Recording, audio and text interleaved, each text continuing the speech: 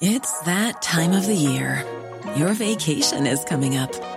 You can already hear the beach waves, feel the warm breeze, relax, and think about work. You really, really want it all to work out while you're away. Monday.com gives you and the team that peace of mind. When all work is on one platform and everyone's in sync, things just flow. Wherever you are, tap the banner to go to Monday.com.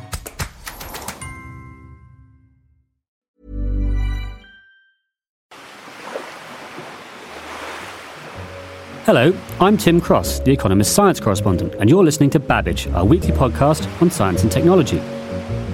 This week, we're doing a special edition of the programme to go along with our upcoming Technology Quarterly on oceans.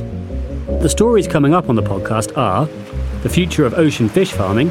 Weighs about the same as the Eiffel Tower. It is about the same size and volume as St. Peter's Church in Rome. The task of mapping the seafloor. You know, throughout human history, we have not yet managed to make a good map of our own planet. And what to do with the problem of marine plastic pollution. Perhaps charities should focus more on improving waste collection systems in the East rather than badgering consumers in the West to use fewer disposable cups.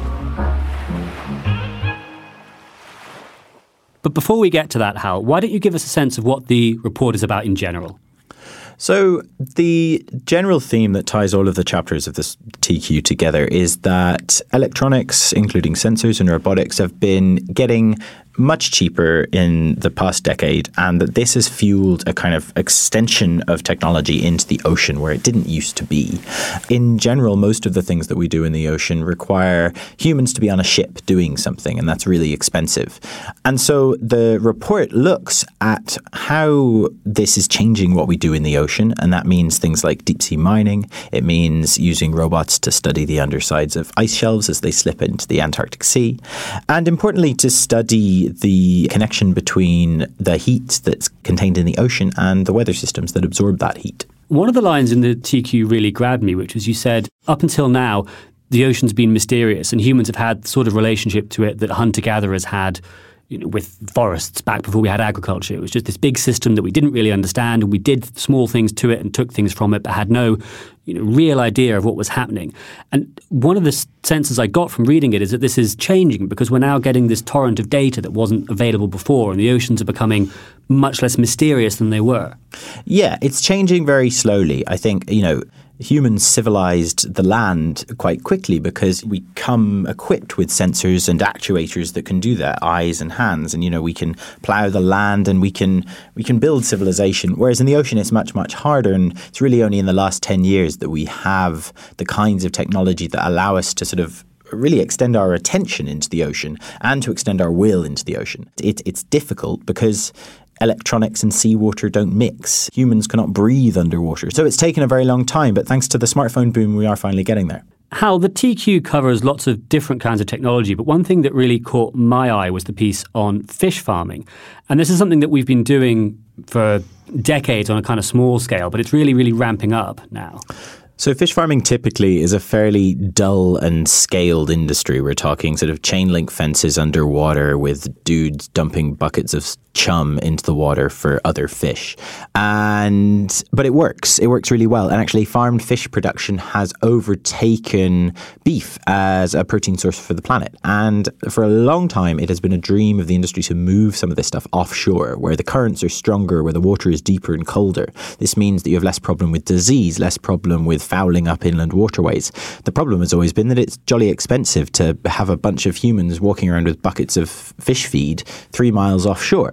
So the answer is automation. So the idea is to do away with the humans? As much as possible, yes. And this has just started. The first ever offshore fish farm is a thing called Ocean Farm 1, and it can house about 1.5 million salmon. And just to give an idea of scale, this thing it's absolutely enormous. It's the size of the Eiffel Tower, or? Yeah, it weighs about the same as the Eiffel Tower. It is about the same size and volume as St. Peter's Church in Rome. And it is packed with sensors that allow you to do things like automate when the fish get fed. The feeding tubes come in at about 10 metres under the water, which is lower than sea lice can go, which is a big problem for normal farmed fish. And so this is a prototype for something that this company wants to sort of expand. The idea is eventually to have, dozens, hundreds of these things just floating miles offshore, doing their thing by themselves? I guess that is the long-term vision. The medium-term vision is for 6 of them that have been contracted from the Chinese shipbuilding company at a total cost of 300 million. It's a Norwegian company called SalMar, and it fits in with Norway's sort of national imperative to grow their fish farming more, but without the externalities that have come with it so far that tend to do things like, knock local ecosystems off balance. When you do it further out at sea, they don't think that they're going to get those same problematic externalities. Getting rid of humans and doing things automatically actually lets you do things that existing fish farms can't, right? In terms of you can gather data, you can look for interesting patterns, you can try and optimize how your whole fish farm works. Yeah, that's right. So they're taking all of the data that streams off those cameras and those sensors and building it into a machine learning model called SimSalma. And the idea is that once you learn how the fish move around underwater, how they respond to being fed at slightly different times of day, you can start to remove the humans that know how to feed fish and when to feed fish and just know from intuition, and start doing all of that automatically and slowly take more and more people off the structure so that it's less expensive to house them out there. When I was talking to SalMar about it, they didn't commit to saying they want a completely automated offshore salmon farm just floating around out there doing its own thing, but that's kind of the ultimate long-term vision for sure. Great, thanks, Hal. And of course, it's not just fish farming. You covered lots of other topics as well. Yeah, I also spoke to Jyotika Virmani, the head of an X-Prize competition for seafloor mapping. And she is running a competition between 19 different international teams to try and use drones to map the seafloor at much higher resolutions than we've ever done before. Jyotika is on the line with us from California. So we are here to talk about ocean mapping. Now, tell us a little bit about where this idea came from and why it's important. So mapping is a fundamental piece of understanding where we are. And X-Prize, we have an ocean initiative, and the mission there is for a healthy, valued, and understood ocean. And we realized that in order to make something healthy, you need to value it. And in order to value it, you need to understand it. And so having a mapping X-Prize is really a fundamental core base of that whole process of improving our understanding in order to value the ocean, in order to make it healthy.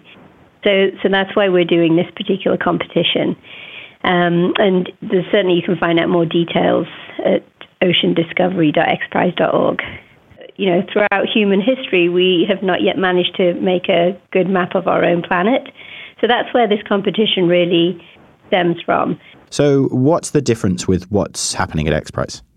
So we have designed this competition to remove the need for ships at sea. So all the entries will be deployed from the shore, whether it's a drone, so aerial, or on the sea surface, or even starting from the shore and immediately diving into the water. So you don't need any humans involved on the water at all? There will be no humans in the competition area when doing this mapping. And that's for the competition, which is scheduled to end at the end of this year in early 2019 timeframe. But moving on from there, that means that these technologies that emerge, we will have a slew of them that do not require humans in the competition or at sea. But I mean, there aren't really very many humans in the ocean. And for the most part, the bits we're interested in are the surface and maybe not crashing into rocks. And I think most of that is pretty well taken care of. So I can completely understand the sort of fundamental scientific need to have a good map of everything. But are there any kind of more practical reasons why you would want a high-resolution map of the whole seabed of the entire ocean? So first of all, the deep ocean is considered to be the world's largest museum. We just have no access to it right now. So there are hundreds, if not thousands or millions of shipwrecks down there, which have yet to be discovered, which will show insight into our own human history. You can look at medical cures. So there are a number of medical discoveries being made from the ocean realm as new creatures or compounds are discovered. So we still don't know yet everything that the ocean contains. And then beyond that, when a ship goes down or a plane goes down, we don't know where it goes and where to look. So when they were looking for the Malaysian Airlines, they actually, as you know, did not find the aircraft, but they found 2 new volcanoes, one of which is larger than Mount Vesuvius. So this really highlights how poorly we know what's out there and what and how it could benefit us. And the 9 teams that are going on to do this next step of the competition, what are they going to have to do? So the round 2, which is the final round of the Shell Ocean Discovery X Prize, is quite an audacious challenge for the 9 teams. They will have to deploy their competition entry down to 4,000 meter depth, and they will have to map at least 250 square kilometers in 24 hours, but at a very high resolution, so at 5 meter or higher resolution. So to give you some perspective, like deeper than the Grand Canyon, in fact. So what resolution is most of the ocean at now, just to compare 5 meter resolution to whatever we have at the moment? So most of the ocean actually now, the seafloor is between 1 and 5 kilometer resolution.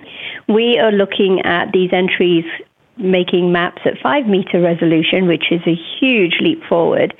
The current estimate on time it would take to map the seafloor with the technology that we have today is around 600 years. To be clear, that's ships and sensors towing stuff. Yes, ships towing the underwater sensors and equipment that would map the seafloor. So what we're looking at is pulling that timeline forward greatly to around 2030. Gosh, so Google Maps for the seafloor is going to become a reality, potentially within 15, 20 years. Yes, Google Maps for the seafloor, but a very high resolution Google Maps. Well, great. Jyotika Virmani, thank you very much for coming on the show. Finally, we've looked at putting new technologies into the sea, but what can we do about taking an old invention out, specifically plastic? Joining us in the studio is Jan Piotrowski, the Economist environment correspondent, who wrote a report on exactly this subject for last week's paper. Jan, exactly how big a problem is this? Well, in absolute terms, it sounds pretty terrifying. About 10 million tons of plastic, roughly, are thought to make it into the oceans from land every year. Exactly how much is already there is hard to say, but because plastic doesn't decompose into its chemical constituents, which is what makes it so durable and useful. So what kind of form does this trash take in the ocean? It's mostly individual pieces of plastic that are floating around, mostly quite dispersed. So it's not, you won't see a big raft of plastic onto which you could climb. It's really a bottle here, a piece of foil there. But those pieces that you can see are not the biggest problem, or at least they're not perceived as the biggest problem. What worries a lot of people is when these plastics actually break apart into tiny microscopic pieces, which can subsequently be consumed by creatures which subsequently end up on people's tables and therefore make it into the human food chain. And is this, do you think, one of those sort of happy environmental stories where the solution is economic growth and development? Because one of the things that struck me from your briefing is this statistic that of the 10 rivers in the world that discharge the most plastic to the ocean, I think 8 of them you said were in Asia and 2 are in Africa. So it's not actually a problem of the sort of decadent industrialized West so much as it is of developing countries where there just isn't really a system in place to recycle these things or pick them up or stop them getting into the sea in the first place. That's right. I mean, the biggest furore over plastics can certainly be heard in the West, in Europe, and it's a very photogenic problem because it's very tangible. People see it and therefore people care about it. But the West has extremely efficient waste collection systems, and that's certainly not the case in much of the developing world. As you said, 10 rivers are responsible for discharging something like 80 to 90% of all plastic litter, and none of them are in the West. Jan, I don't know if you'll agree with this, but one of the things I found when reporting the oceans piece was that there's really no way to get this stuff out of the ocean once it's in there. So it does seem to me, after reading your piece and after doing the reporting for my own, that the only way to deal with this is by addressing the problem on land and by fixing it before it gets into the ocean in the first place. Absolutely. I mean, that seems to be the obvious and in a sense, relatively straightforward way out of the problem. And the countries which are the biggest plastic polluters, they will want to improve their waste management systems as they grow richer, because managing waste is something that will have other advantageous consequences for their citizens. And as they grow richer, they will inevitably improve their waste management. And perhaps charities should focus more on improving waste collection systems in the East rather than badgering consumers in the West to use fewer disposable cups. Well, thanks for joining us, Jan, and thanks too, Hal. Thank you, Tim. And that's all for this week's edition of Babbage. If you've got any thoughts, please send them to us in an email at radio@economist.com, or you can tweet them to us at Economist Radio. Either way, don't forget to pick up the latest issue of the paper itself. You can find us online at economist.com. In London, this is The Economist.